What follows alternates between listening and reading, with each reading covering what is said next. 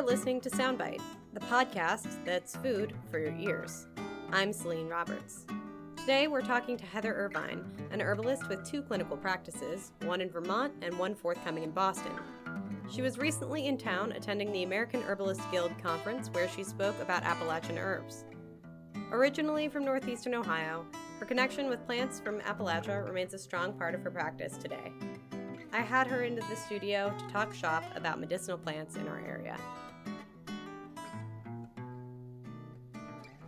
Hi, thank you for having me. I'm really excited to be here and excited to be in the area. I have traveled from Vermont, but I'm actually from this area, which is part of why I spoke at our recent professional gathering about Appalachian herbs, which are some plants that I miss being someone living further north right now. My experience as an herbalist is about a 15-year length experience, starting with the Northeast School of Botanical Medicine in Ithaca, New York, followed by some self-study and the Vermont Center for Integrative Herbalism in Montpelier, Vermont.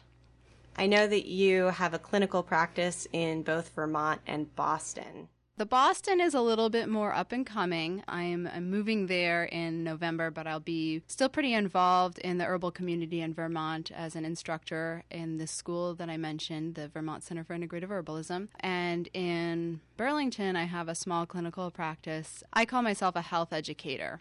Hearing people's health concerns and trying to make health suggestions or even present some herbal options that may be helpful for their specific concerns that, maybe aren't being addressed in other ways or that can just help improve their general health. How would you define herbalism or being an herbalist? Well, there are so many different ways of being an herbalist. Just about any herbalist will tell you that there are as many ways as there are herbalists.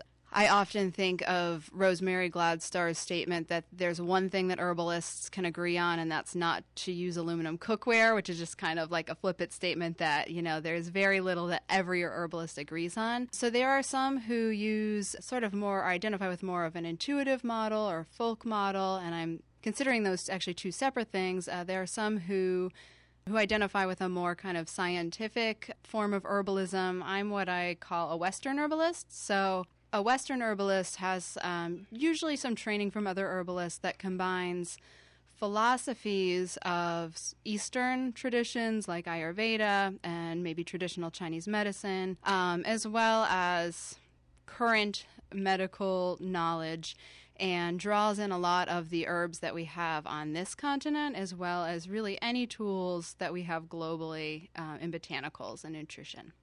So lots of different ways of doing it, even as a Western herbalist. With this class that you taught, you're addressing specifically Appalachian or Appalachian herbal remedies. What does the plant landscape look like in Western Pennsylvania and Northeastern Ohio for medicinal plants? Well, in both of these, in this whole region, and I'd say extending south to southern Ohio, not exclusively southern Ohio, but that's another place I've visited where I did a lot of my very quick but rich learning about the medicinal qualities of some plants that we have in both places. It's a place where there's so many botanical treasures and so many things, a number of plants that are quite common in this region, as well as some that are historically common but have experienced harvesting pressure, particularly from a time when plants were more recognized as useful, wild plants, as well as some of the tree diseases and development, and some would even argue climate change. So, some of the plants that I talked about recently were some of the great sort of forest trees and shrubs, things like slippery elm and elderberry, even sassafras, pokeweed. Some of these things, if you live in this region, especially the latter 2, you probably think are kind of common weeds. But I just, I like to keep in people's minds the traditional uses and to not take these for granted. Slippery elm is one of my favorites. Slippery elm, so to get to the uses, slippery elm has a really long traditional use.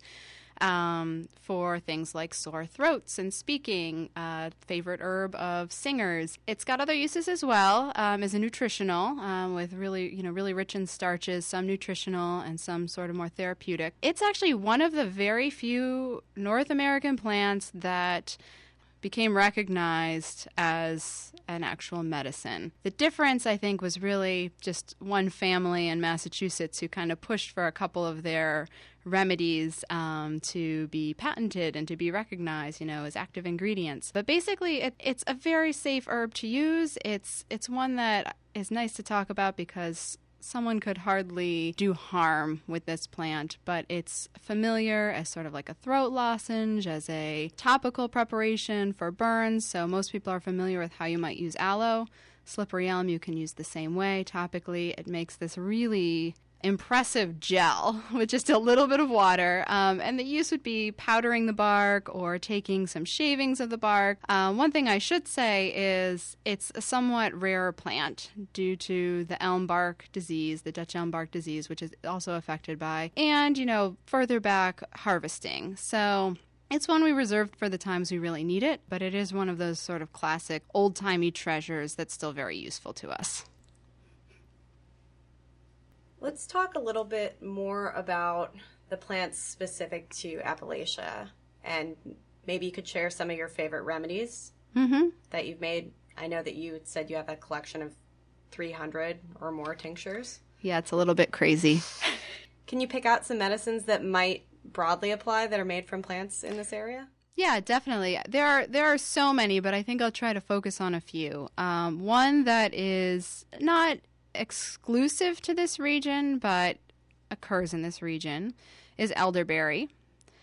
And a few nice things about it. It's also considered an edible. Even if don't have a lot of access to woods, you can find elderberry remedies. One of the more common remedies for health food stores or even some grocery stores and things of that nature. I will say there are some things in the wild that could be mistaken for elderberry. And I actually personally, as a new herbalist, even made that mistake. But elderberry can be a nice cough or cold or flu remedy.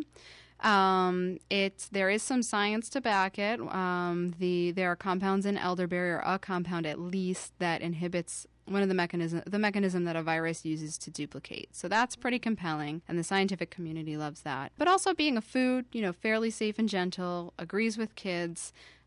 It's also something we say there's some research to suggest, and certainly we experience, reducing swelling of mucosal membranes. So basically, if you think of your stuffy head when you have a cold or your achy, sore throat, can have some applications there, as well as for allergies. But it's super friendly for kids. Syrups are something they can find hundreds of recipes for making syrups, or kind of design your own, or start with a syrup someone else has made. But, in Vermont, I find probably 90% of the people know elderberry and are using it now. That's maybe only since the past 5 or 10 years, although really traditional remedy and pretty accessible.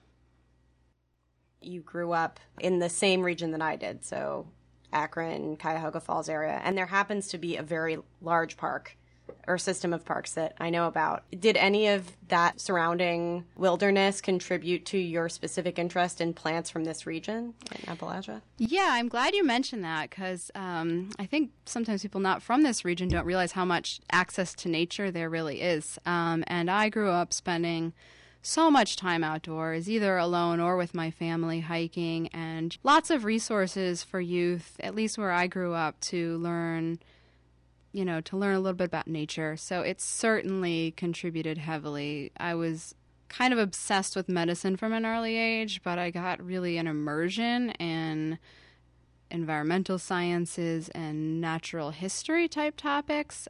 So it made it kind of easy to jump into herbalism, but I'd say that kind of learning is approachable for anybody. I meet people who are sometimes intimidated to whether they could be an herbalist because they don't think they have a green thumb or they don't know a lot of plants, but you learn a couple things and you learn a little bit more, and you're not going to hurt anybody by going out and learning how to identify some plants, confidence maybe using them for yourself. But also as an herbalist, like, you don't have to harvest every single one of your own things. There are other resources. You know, there are people who are more rural or who are farming herbs exclusively but don't have a lot of access to people to use plants with. So they sort of ally with, I'm actually moving to a place with a little bit greater population to be able to work with more people. So it's nice to kind of like do the kind of work that matches, you know, what your resources are, but don't be intimidated to learn more of the other aspects you might feel challenged by. This past conference in southern Pennsylvania, I would assume, focused on plants in this area and called a lot on people from this area. Is that true? Yeah, well, we had a couple of themes. Our big theme, our sort of feel-good theme, was connecting to our roots. And so there were a number of talks on Appalachian plants. And also, I think it gave an opportunity to some of the people from this region or maybe from a little further south to speak, who might not be the rock stars of herbalism, but are doing good work in this region. Yeah, it was nice to. We were also in a very natural setting, which is just nice for herbalists to get out and, you know, maybe someone from the West Coast or from the far north gets to see and taste plants that they typically only have in a jar. Is there anything that you learned that surprised you this time around? Like any new research that you found particularly compelling? I was really impressed with the whole event. I've been going for close to 10 years, any year that I can.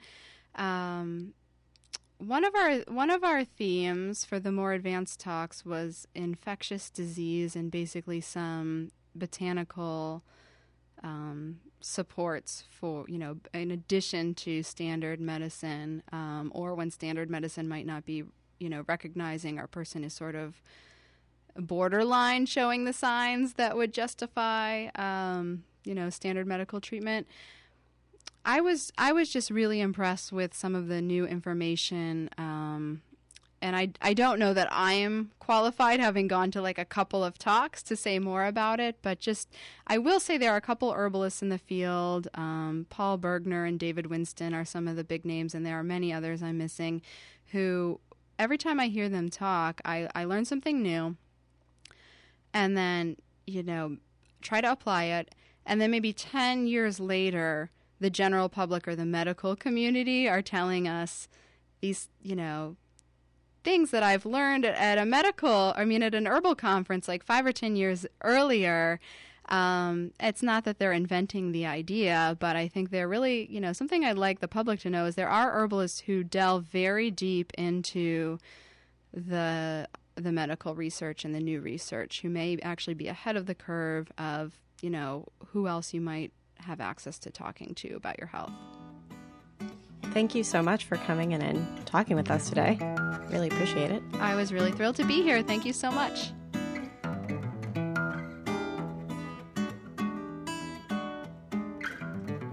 For more Soundbite, visit our archives at www.pghcitypaper.com. Come along while I hunt for pawpaws or listen to the stories of 2 Haudenosaunee women who are working to preserve their indigenous cultural foods. Look for our next episode in 2 weeks, and until next time, go out and have yourself a food adventure.